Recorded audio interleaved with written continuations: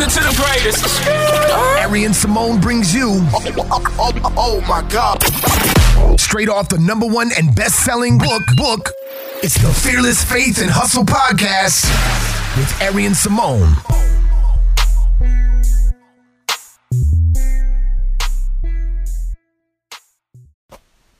Hey everybody, it's Arian Simone and welcome back. We are at another episode of the Fearless Faith and Hustle Podcast. And it is my delight to share with you guys some very, very exciting news. Well, if you follow me on social, you probably already know the news, or if you're subscribed to my newsletter, you're probably already aware of the news as well too. But for those who have yet to hear, drum roll please.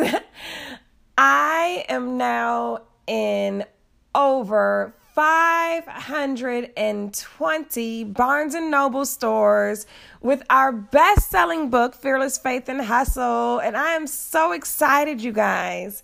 So you know what? I'm going to start this episode. This is a Q&A episode, but I'm going to start this episode just pretty much explaining the process, because people have been like, oh my gosh, after we posted, how are you in there? How is this happening? Basically, they want to know how. So I'm going to walk you through the steps that I can definitely, I would say this, remember of everything. Well, first and foremost, Barnes & Noble reached out to us, and I got an email, and it was from my website. And it was really weird to me because I was just like, is this spam? Because I'm like, Barnes & Noble is emailing me through my website. Not like my email directly, like through the website submission for my book website. And I was like, this is interesting. And they were like, well, we'd like to speak with you regarding placing an order for your book. And I was like, is this for real? Is this spam? I'm like, why would they reach out through my website?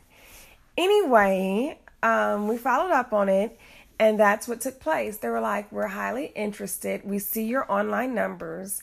And when I spoke to the gentleman at the company, he did tell me that he can see just not, of course, the online numbers at Barnes & Noble. They can see the online numbers at Amazon and anywhere else. And they're like, we would like to place the order now. They're like, people also have the ability to come into our store because it is available print on demand. But it's getting to the point where so many people are walking in asking for the print on demand, meaning like, hey, they'll come in, they're like, they'll have to print it up, and then it has to get shipped to the store for them to come back and pick it up from the store, or it has to go to their house. So they were like, okay, we're getting a lot of requests here, so we'd like to place an order. And they said, we have some things that we would need you to take care of in the event that you would like to entertain our offer. And I was basically like, well, what are those things? They're like, well, first and foremost, you have to change your barcode to be ready for retail distribution, not just online. I'm like, okay.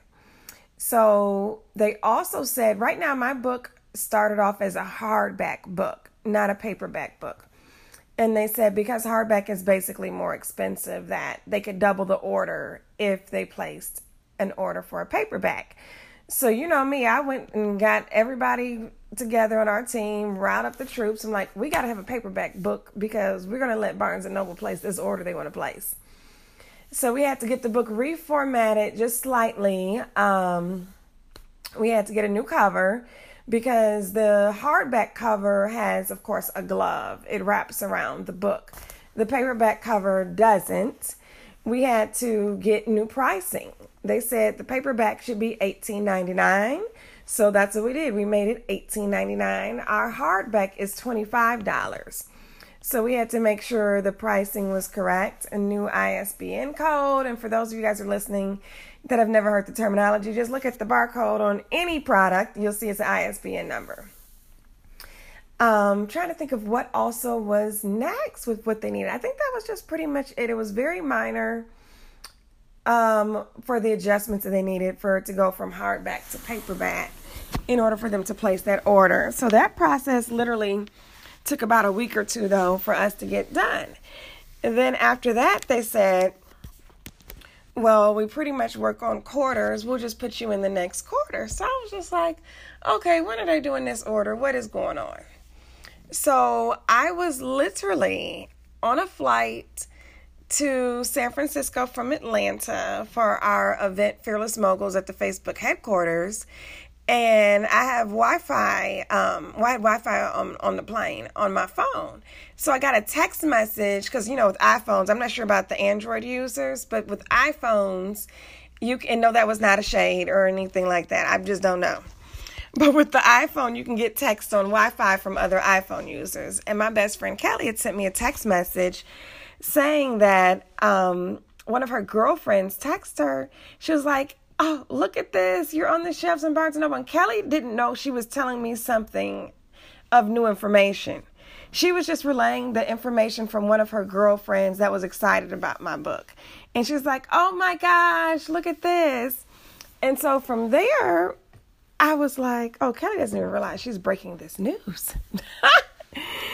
So I get up out my seat on the plane and I go to Siobhan, my assistant. I go to her seat and I'm like, girl, I was like, it's here. So I'm like all excited. I was like, look at this text message I just got from Kelly. She's like, why didn't they let us know they placed the order? I said, girl, I don't know. I'm just happy it's here. So I was still am so excited. I can't even say was. Still am so excited because this is very recent news. This was just as of Thursday when I got that text. And I'm still in shock, you guys. I am definitely still in shock because when you self-publish, you always dream of like, oh my gosh, that would be so cool if I'm in, on the shelves, in the stores. But I didn't know if it was going to happen or not going to happen. So let me just back up even before then. So many people have had, I feel like, 1,001 questions, which is not part of this actual Q&A show. But if I put up right now that I was doing questions, I think this would be definitely a question a lot more people would ask. But I am getting a lot of DMs asking me about like self-publishing. So I self-published my first book also too, My Fabulous and Fearless Journey. So pretty much the steps that I took, because that's what everybody has been wanting to know when they're DMing me, like, oh my gosh, well, how'd you get this done? I wrote the book. That was step 1. Step 2, I got it edited. Well, let me even back up. People can get ghostwriters. I happen to write my books. I am not against it. I am not against it at all. I may explore it one day down the line. I just have yet to do that, though, because as of right now, I definitely do write my books. And I do have a tip to give you to make this easier. And I didn't do this with this book, but I definitely encourage this because so often when you're writing, some people call it like writer's block or, oh my gosh, it's taking forever. With my first book, I did learn this, that a lot of people were like, oh, well, you know what? You don't get talker's block. And I'm like, well, what do you mean? They're like, well, you can always remember to say something. I'm like, yeah. They're like, there's no such thing as writer's block then. I'm like, okay, explain more. So basically, if you're experiencing what people like to call writer's block and whatnot, you can just start talking it out. You can talk it out. And just like I'm on this podcast, you're listening to an audio, you can talk it out and pretty much just record it on your voice memos on your phone and then have it transcribed. And Fiverr is a great transcriber, which is Fiverr. I shouldn't say they're a great transcriber. They're a resource of different creatives that have very inexpensive services, and you can get somebody to transcribe your audios. So you can just contact them to transcribe an audio. And I did do that for like some of my Fearless Life tips, and I think about it, and I'm trying to remember back. And I know I want to say I did it for like a small portion of the first book, but I'm not sure if I even used that in the book. But either way, it's definitely a very helpful tool in the event that you see yourself in that space where you're just looking to write more, but can't write more, but you can always talk. So that's definitely a tip. So you write it, you get it edited. I got my artwork design on the cover and as well as the book by Akua. And she has done creative artwork for us and my brand for probably about 6 years now. And literally the cover photo we chose was from a photo shoot back in like 2013 from a black and white photo shoot that I did. And it's so crazy that we even used it because the experience of the photo shoot was actually not the best. And I was working with a new photographer, and I was just like, okay, can we click these pictures quicker than this? And I was getting so frustrated in the shoot, but honestly, the shoot turned out gorgeous. The pictures are stunning, and they're classic. So I was sitting with the cool, we were outside of a Starbucks, and I was like, we got to figure out this cover photo. We went through all these different artwork changes, trying to make it like a magazine cover one time, trying to do a photo that had like a white background, then another color background, and to the point where I'm like, you know what, we got some oldies but goodies. And then I had selected a photo from an old shoot, but she was like, you know what, let's pick from this shoot, but let's not use one of the pictures that's been out there before. Let's just use a different photo, but from this shoot. And I was like, oh, that's the magic right there. That's the icing on the cake. This is the cover. So either way, we got the cover artwork together, and on the inside, I wanted it to have a certain font. I wanted it to have photos. There were different things that I wanted, and she did the interior as well too, as far as like just structuring it. I'm like, I want the chapters to look like this. I want the headlines to look like this. I want the back of the book to look like this, and she handled that as well too. So pretty much you write it, edit it. You can leave your inside to not have any artwork or anything special to it if that's your pleasing or your choice. That was just my choice on how I wanted my interior done. Then I contacted, we reached out to Ingram Sparks. They're a competitor with CreateSpace. CreateSpace will publish, you can self-publish through them as well too. The only thing is they only do paperback books. They're a subsidiary of Amazon. And my first book is I used CreateSpace after I used Author House, because I was just like, that was just not a fit for me. And I did have a hardback one on that, because I do have a hardback from my first book, but I didn't distribute hardbacks. I just got a hardback and paperback when I initially got my samples, because I just wanted to see what it looked like. But when I saw the cost, basically difference, what I could profit more off of, which was the paperback. On the first book, I just wanted the paperback. Well, for this second book, for this devotional, I really wanted a hardback book. I just did. There's just something about it that's just so classic and so classy. And I said, I have to have it.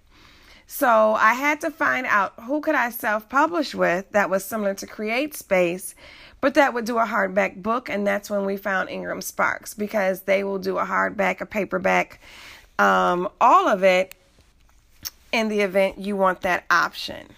And pretty much they print on demand, and they set you up with Amazon. They also set you up with Barnes & Noble online and any other online retailers. Now, they're not in charge of who decides to pick up the book. They are not in charge of that again. So I can't tell you that that's your story of, you're going to get with them and they're going to place you in the same exact places they place me in. That may or may not be true, but will they place you somewhere? Of course. And the same thing with CreateSpace. If you're going for just a paperback, CreateSpace is definitely a great option to explore. So that was pretty much it. Now, the next steps I will explain, pretty much go over this is like a high-level discussion, because I'm pretty sure there's more things that we did do that I'm not recalling, because I'm not reading from anything. I'm just speaking to you guys off the cuff. So from a marketing and promotion standpoint, we knew it was important to do a tour. I did a tour with the first book, and we knew to kick things off this time, a tour would be a great catalyst to really getting some momentum going. So when people are like, oh my gosh, tell us how you did this book tour. And I'm like, honestly, we started off with a few cities that are in my base. I've lived in LA before. I've born and raised Detroit. So of course I've lived there. I currently reside in Atlanta. So those were definitely 3 of the 5 cities that we were going to do on the first leg, because I have a very strong base in the cities that I've lived in. And even if you've only lived in one city, you just need to start there. From there, people are attracted to momentum. Just to be honest with you, they're attracted to momentum. So if you can get something going and make it look so amazing and blow it out the water, when you build it, they will come. So I did the same method with my Fearless discussions. My Fearless discussions, my first few were like free. And because of the momentum of it, people saw them. And next thing you know, people started just basically buying the event for their cities. So that's what happened with this as well, too. Because I will say in this area, I do have somewhat of an advantage. I do speak all around the world. So I do get speaking engagements. And I'm on people's radars as it pertains to speaking. And when it's time for a book release, of course, everybody, even if they've had you before, a lot of people even want to bring you back because it's new material, just something new to discuss. So basically, we drummed up our own attention, with the tour. And from there, people, of course, reached out. Well, after we even displayed the cover, I think the book released on my birthday, January 4th. But we teased the cover back in like October, I think it was, to get people excited. Yeah, I want to say it was October. So from there, of course, people were like, oh my gosh, is she going to have a book tour or what's going to happen? So we've already piqued some interest there just by, teasing the cover and getting people excited. And then through time, and like I said, the first stop I did Detroit really and it was more like a pre-stop because the book didn't come out until January 4th, like I just stated. But the Detroit stop I did I think it was December 27th because it was around Christmas. I go home for the holidays for our Christmas party that my family does every year. And I said, you know what? I don't need to come back to Detroit. I need to do my Detroit stop basically right now. When I'm going home. And then, of course, my family and friends and loved ones and supporters were all there. And now I've got pictures and material to show from there. I had other young ladies that are entrepreneurs as well share their stories at it. Just made a whole big to-do about it. And we knew we had, like I said, LA and Atlanta. Atlanta was the big launch. We did that at Phipps Plaza in the mall. I wanted to do it at a high-end mall. And thanks to the work of my team and Lakeisha for booking it, we were able to get that done. We had a big billboard in the mall. We were able to get so many things done. Eden Body Works came on as a sponsor for the first leg of the tour. We have Urban Skinner X that was a sponsor for the next leg of the tour. So it started to grab people's attention, basically. And people just started to rally up behind it. So I say, even if you just have one city, do it well, do it big, do it amazing, and let everybody see the momentum and let other people say, oh my gosh, we want you to come to this city, this city, this city, this city. And people will start to see the demand. People will begin to book. And like I said, even for the first few, if you have to do it yourself, it's okay. You can make your own noise. Make your own noise. Put yourself in demand. Put yourself in demand, and people will join the momentum. People are attracted to momentum. I'm trying to think of what else, and forgive me for saying I'm sitting here, like I said, like as if we were having a conversation in the living room, but trying to think of all the other things that I would definitely tell you to do. Of course, I shouldn't say of course. I can't just take it for granted that everybody would do that. Have all your friends and family post on social on the day of release saying, hey, go out and support this book. That's one thing. Make sure your email list has an email announcing everything to everybody. Make sure that you've definitely prepared people and teased it in advance. We have text message distributions, social media, and email that we utilized for the book tour to get the word out. And I want to say, if I were just to sum things up, that's pretty much kind of like how it all went. But like I said, I know there's so much more that was done, but that's just more so just a high level overview of what took place in order for us to get this moving. We also did like Facebook events for each book tour stop at First Tour to make sure that we invited all of the Facebook friends, everybody we could think of in that space as well too. And like I say, the week of release, we drummed up some good attention. We definitely drummed up some great attention. Within the first week, I know we had sold We had done over 2,000 or over 2,500 copies, I want to say. Hold on. Somewhere in that range. Somewhere definitely in that range. I think we were at that right, at a place, right at release. So it was definitely a great first week. I give God the glory. I honestly never saw that coming. My first book, I think I did like 500, which it's still an accomplishment. It's definitely still an accomplishment. But I was able to get that done quickly because I learned on the first book go round, I had speaking engagements like back to back lined up. And when people booked me, they booked my rate, plus they would buy like 100 books. So I was like, okay, let me knock this out really quickly. And so that's another thing you may want to do. If you're like being booked to speak and you're on the speaker circuit, when people book you and it's book time release, get your rate and get them to order books. Because that's definitely a good way to get some momentum and get some sales going. Trying to think if there's anything else that I want to remember, but overall, the steps are simple. You just have to make sure they're followed and make sure they're executed in the spirit of excellence. I feel like this is about to take up all the time, but let me go through some of these questions now because I know that you guys have written in, and I'm not going to abuse this because I don't think that's fair that you all took your time out to write into me and I not sit here and answer these questions because this is what I'm really supposed to be discussing. So backtrack just a second though. I think it was probably about a month or so in. That's when Barnes & Noble reached out. And Siobhan knew I wanted to be in Barnes & Noble.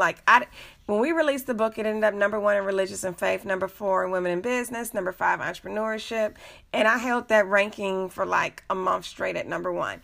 So I was excited about that, but I didn't have like a goal of that.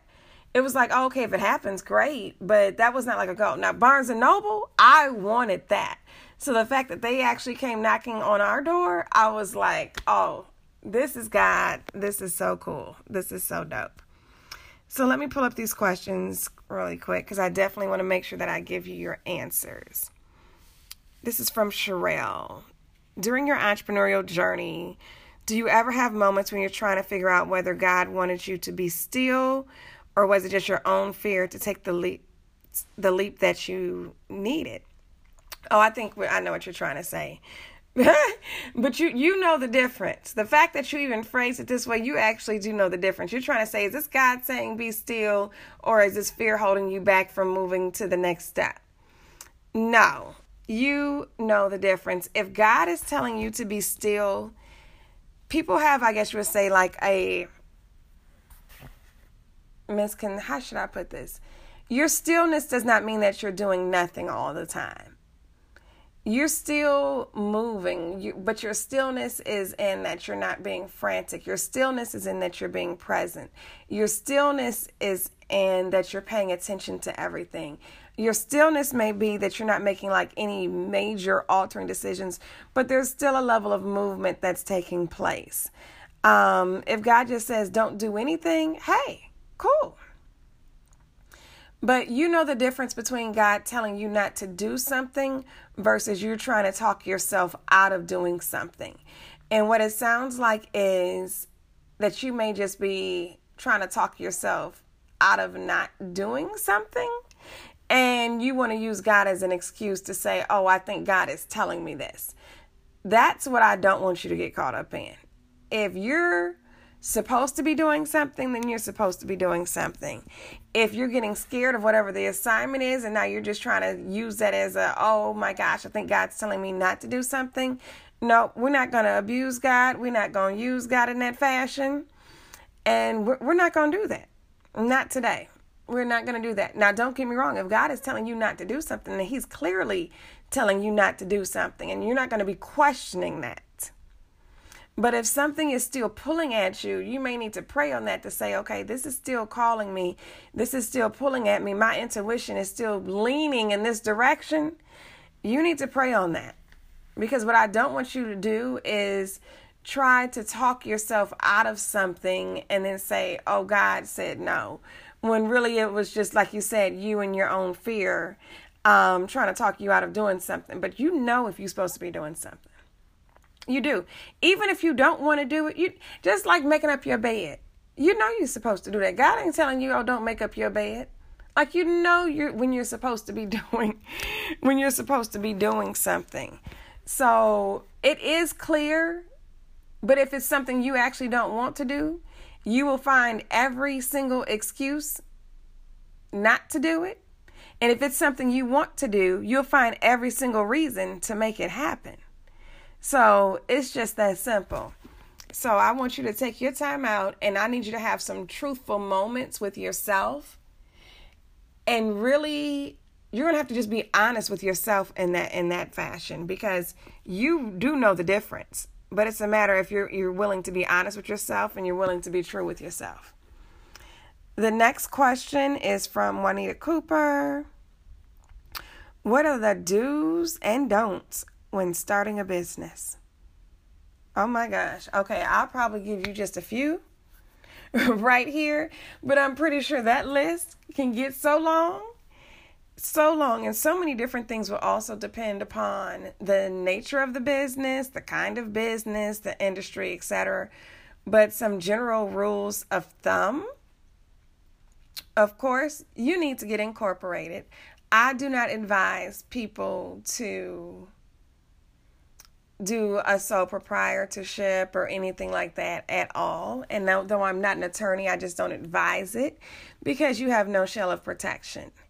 So getting incorporated is usually, depending on your state, anywhere from $50 to maybe $200 max. I know it's like $50 state of Michigan. I know the state of Georgia is $100.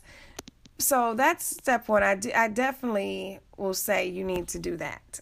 That is definitely something that I would say is a do. You do not have to run and go grab social media at first. I won't even say that that's a do. But what I will say that you do need to do is you need to grab your handles.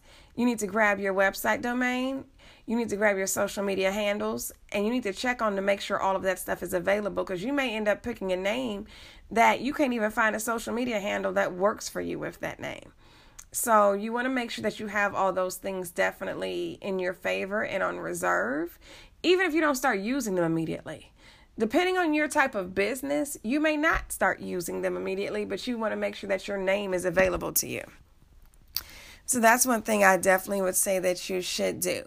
The next thing I would definitely say would be a third do. Of course, I won't even say of course, because that means that I'm assuming that you know something. So I would say, get a think tank table going. Get 5 people to sit around the table that have experiences in different areas of business. And this can even be friends and family, and different areas of what they do in life, to give you input on the business. Now, of course, you want to make sure that everybody sitting around the table has great energy. I'm not saying just put anybody at this table. You want to make sure you have people at that table that actually believe in you.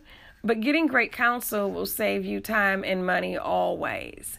So I definitely would say that would be one of my to-dos that I would tell you to do. Are there any don'ts that I'm just like, oh, heck no, don't do that?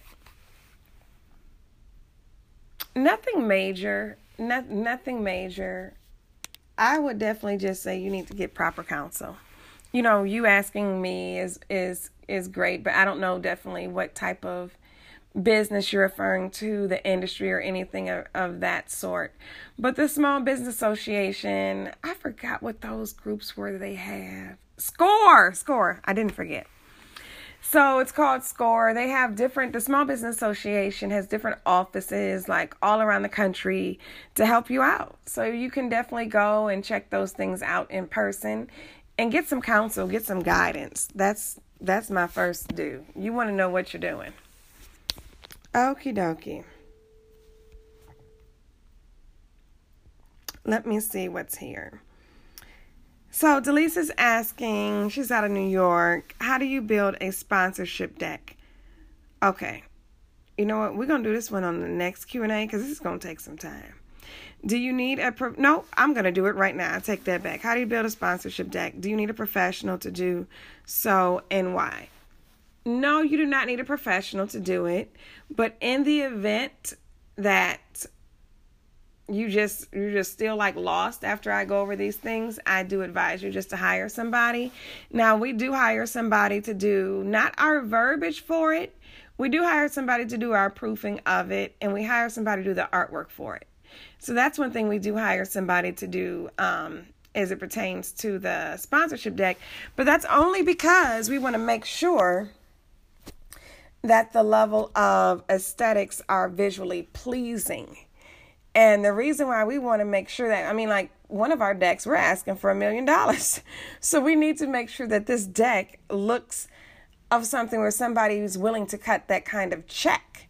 So you definitely want to make sure that it's aesthetically pleasing, even if you're asking for $1,000.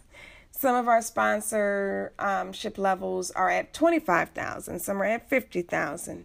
Some are at $100,000. You just want to make sure things look great. Now, as far as the content that goes in them, some things are just standard. You want to definitely tell a great story. You want to give the background information about what's going on. You want to give a why about what's going on with the event. You want to give the target demographic because you want to make sure that your demo is in alignment with their demo and who they're trying to speak to. You want to make sure that you go over the programming, what those options look like. You basically overall, you want to make sure that you're offering value. So from a numbers standpoint, you need to be able to explain to them the level of exposure and what their sponsorship benefits look like in exchange for the dollar. So if somebody is going to spend $25,000 with you, you need to be able to let them know why this is worth more than $25,000 worth of exposure. And this is how you plan to execute it. And this is how you plan for them to benefit. So every level on your sponsorship deck, as far as say, for the sake of this, $25,000, $50,000, $100,000, they're all going to have a list of benefits. Your $100,000 category, of course, in this deck would have more than the 50 and the 25. And then the 50, of course, is having more than the 25. So you get it pretty much according to the price. The benefits that they're going to receive, your target market, your actual programming, and you need to be able to show to them visually what your reach is. So you want to say, these are your social media stats. If that's not your strongest point, say, hey, these are the social media stats of everybody we have that is involved. If that's not your strongest point, say, hey, we're going to get this type of press coverage and we'll be in all of these media outlets. You have to figure out what that exposure is that you're bringing to them in exchange for the dollars that you're asking for. So that's just pretty much a high-level version of it. Our deck is about, about 15 pages. Yeah, I think our deck is somewhere around 15 pages.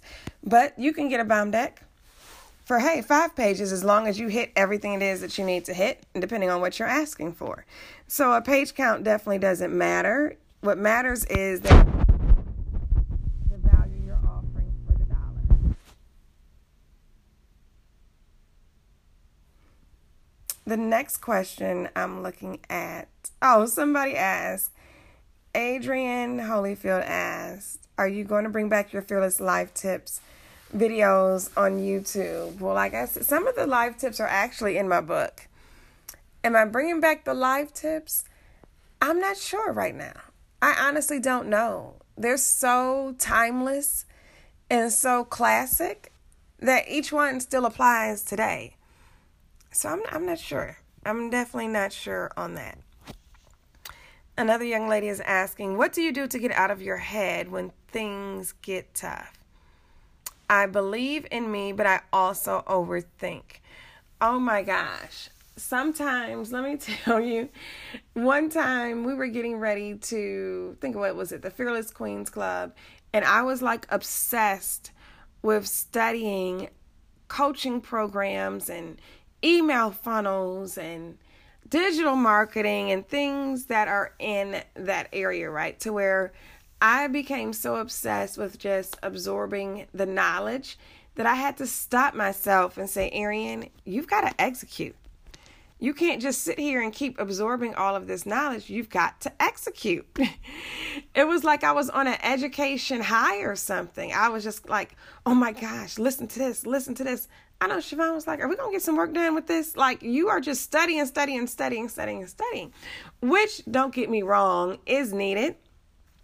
But then there is a point where you need to execute. And I think, though, what you're talking about more so is you're like, you want to get out of your head so that you actually execute and you're not second guessing yourself. But you're going to have to realize that progression is always better than perfection. That's just what it is. And how you get out of your head is you're going to stop and you're going to ask yourself, what results do you have? Because if so, we're not going to spend our time just thinking and pondering. The goal is momentum. So you want to take step one. And I don't care how small that step is, but you just need to take it. It can be so small, but just take the step. Because therefore, you're now moving from your head and then you're moving out of your head and now on the paper. If it's on paper, you're moving out of your head to the product. If it's a product, you're moving out of your head to the business. If it's a business, whatever it is, you're moving from out of your head into some action. So I don't care how small the step is. You just need to take a step. So my guidance to you would be just to take a step. And it could be so small. But at least now you have something measurable that you can write down and say, this is what I've done. This is what I'm doing. This is where we're at. And you're going to feel good about it. And you don't have to worry about anything being perfect. The beauty about life is you can always go back and redo something. You can always go back and change your mind on something. You can always revamp. You can always relaunch. You have that luxury. But what you don't have the luxury of is rewind in time. So you need to just take a step. However big or small that step is, just take a step. And you guys, I think we are over time for our Q&A show. But I have definitely enjoyed this time talking. And be sure to go get you a copy of Fearless Faith and Hustle at the paperback version at a Barnes & Noble near you. We are in 522 of their 630 stores. So I look forward to seeing your paperbacks all on stories and on IG posts and Facebook, etc. # Fearless Faith Hustle. I'm so grateful for everybody just loving the content. And until next time, many great things are happening. So be sure that you're following me on social. Stay tuned. I love you guys. Take care.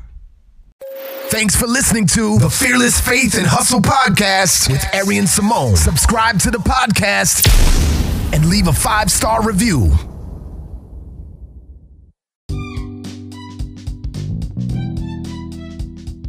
I am so excited to share the good news with you that Staples Work Life magazine just launched, and the content is everything you need to be a fearless entrepreneur on your journey. As you browse through the magazine, you'll find great pieces of advice from various industry experts, including creative ways to problem solve in your business. With so many tips and tricks to use, I know that you can easily apply these. You will love them. Subscribe to the magazine today at staplesworklifemag.com.